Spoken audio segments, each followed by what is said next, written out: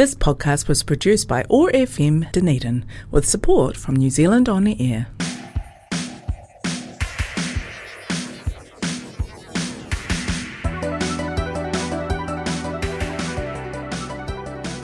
This is Charging Ahead, a 4-part research podcast about our attitudes towards motoring and our perceptions of electric vehicles. We've looked at how EVs only seem to come of age in times of crisis, when the convenience and simplicity of internal combustion becomes a costly polluting burden. It really only occurred to car makers to create cleaner forms of private transportation when the air literally turned brown in large built-up cities of the world.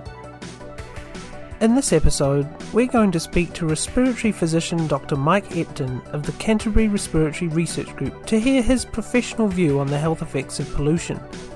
We're also going to hear from participants of the NZ Motoring Attitudes and Perceptions Survey to hear their experiences on the changes in air quality they experienced during the ghostly month of our Level 4 COVID-19 lockdown. The uptake of electric vehicles could have a dramatic effect on the pollution levels in our built-up areas. Whilst New Zealand is often seen as clean and clear compared to other built-up areas, we still have work to do in making our city air cleaner. But just how bad is the problem? Because we don't actively measure the exact emissions coming out of the tailpipe of every vehicle registered here whilst they drive along, we can only come up with an estimate of the current levels of vehicle CO2 emissions. 2019 Motor Industry Association figures state that the New Zealand vehicle fleet average CO2 emissions are approximately 180 grams of CO2 per kilometre. Most Kiwis drive around 14,000 kilometres a year on average, meaning that theoretically we would save around 2.5 tonnes of CO2 per car per year if we went full electric. So what makes up harmful pollution? Vehicles emit carbon dioxide as a byproduct of the combustion of petrol inside their engines. Diesel vehicles emit less carbon dioxide than petrol cars, but also dangerous particulates and oxides of nitrogen, both of which are recognised carcinogens. Particulates such as PM2.5 and PM10 can also have serious effects on the respiratory system. Ministry for the Environment figures suggest that in 2016, 1,227 individuals died prematurely due to air pollution in New Zealand, with 236 cardiac hospitalisations and 440 respiratory hospitalisations. And from an evidence perspective, is there suddenly a need to go electric in order to save our air quality? We spoke to respiratory physician Dr. Mike Ep2 to find out more. So, Dr. Ep2, can you please just outline your background and current role? So I'm a academic respiratory physician, adult predominantly, who's been director of the Respiratory Research Group for more than a decade now.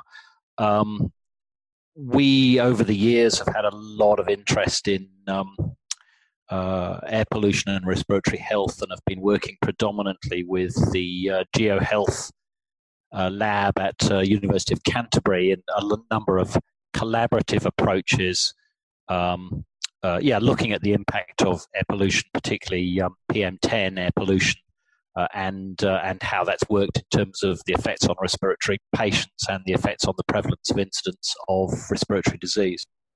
So just what sort of damage can pollutants do to one's respiratory system?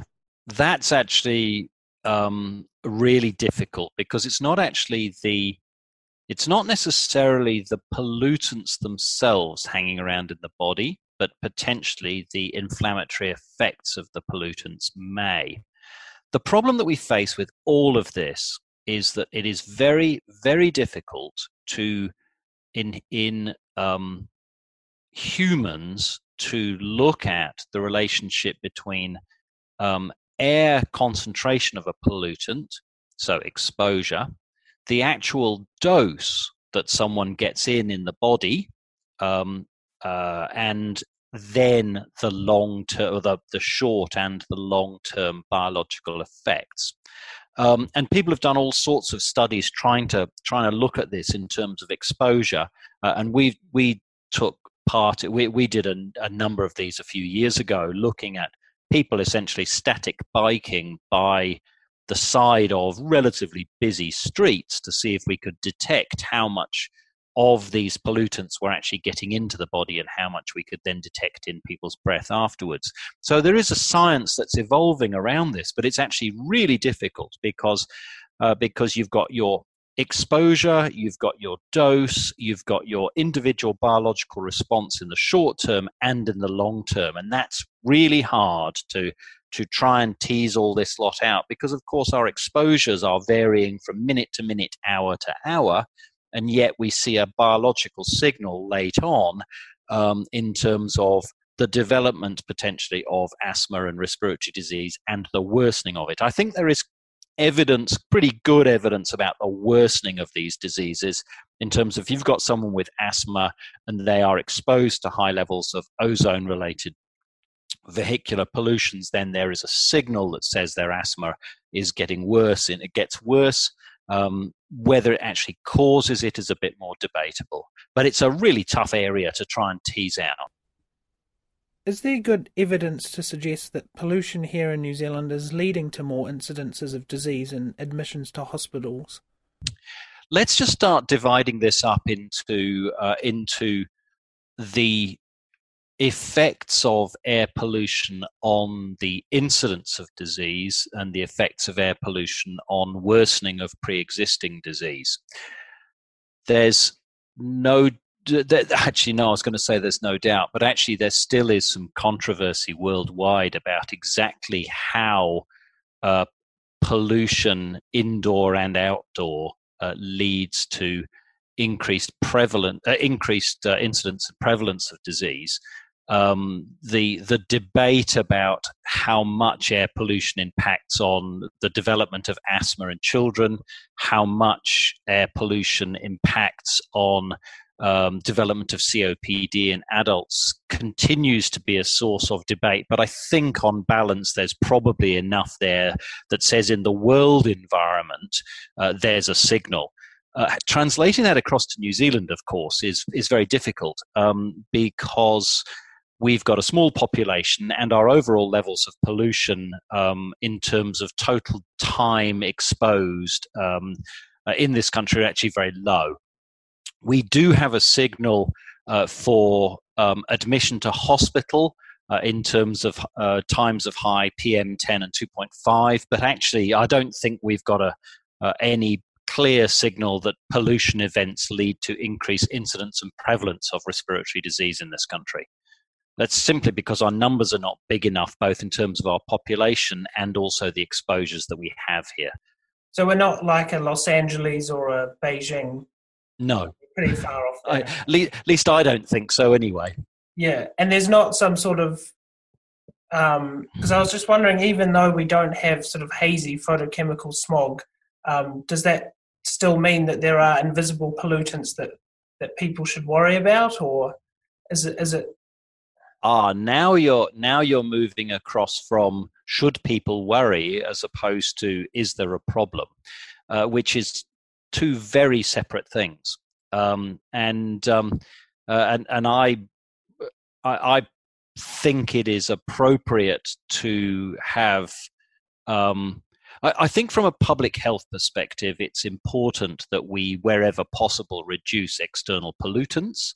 But I think we also have to understand that there's more to it than just having pollutant exposure. It is about altering our traffic usage, altering our traffic patterns, cycling versus walking versus cars, in terms of it's not just how much pollution is in the air, it's how much stuff is being breathed in by what different activities that each person does on their day-to-day life. However, as a public health strategy and as a strategy for city design, we should always try and reduce the impact of vehicle air pollution,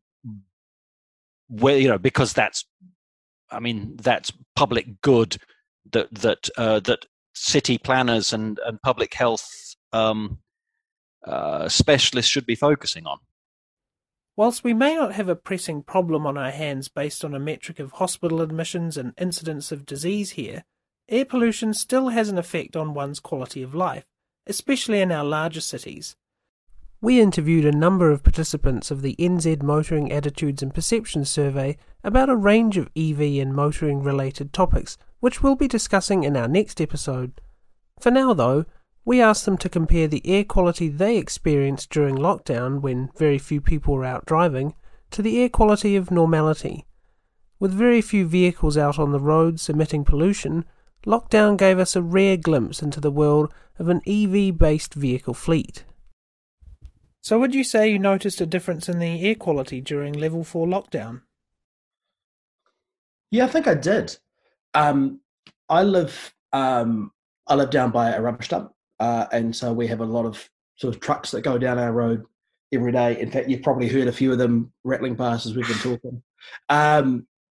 And when they stopped, here comes another one. When they stopped, it was so noticeable. Like we'd go for walks down that way, and there was no smoke, there was no odor that you sort of get. It was really lovely, actually. We've got a sort of garden that's got I suppose it's quite open. So I wouldn't say the air quality. I think the one thing I did see, because our garden kind of backs onto, it's not a nature reserve by any means, but like a little sort of sanctuary where lots of birds hang out. We saw more of them about. And it felt like nature was having a bit more of a looking than normal. But I don't particularly remember, feeling any different about air quality. It was so much clearer to see the Waitakaris and to see the mountains and just to see into town from here. Could have been the weather, but it seemed to be, much better. And the noise, we can hear the motorways, which are about a kilometre and a half away. So every day there's this low rumble, but that was gone. It was absolutely silent.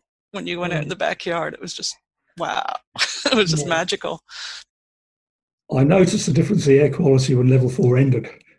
It's like after smoking in offices was stopped, then suddenly being in a lift where a smoker was, and the smell of smoke was, not used to it, as overpowering, and I was really smelling the exhaust and the unburnt petrol fumes from a car that had started up. After a while getting used to it, I didn't notice it. It wasn't just going for walks. I actually get a cough in mid-morning, and it starts 2 kilometres into my trip to work and doesn't stop until I get to work. And it's from breathing pollution. I had no cough in April. So yes, I noticed personally the effect of breathing pollution. It's just travelling to and from work. So I did regular walks, and they were at night time. Definite improvement in air quality, much quieter, and I think I do miss that actually, because even just walking down the road now, a car drives past, I can smell it, and some cars smell worse than others. During the lockdown, it was also, we could actually see Little Barrier Island from our house in April of this year, which as soon as we reached Level 3, within 2 days of Level 3, we couldn't see Little Barrier again because the skies are no longer clear enough from pollution. So pollution is a big factor. Respiratory-borne illnesses are actually a big factor of health issues in Auckland City. Some people still have their head buried in the sand and think there's no problem with oil. There's a big problem with burning fossil fuels. Thank you for tuning in to this episode of Charging Ahead. Next time, we'll be discussing the results of the New Zealand Motoring Attitudes and Perceptions Survey and talking to some of our survey participants about the main barriers stopping them from adopting an electric vehicle. We look forward to seeing you next time. This podcast was produced by OAR FM Dunedin with support from New Zealand On the Air.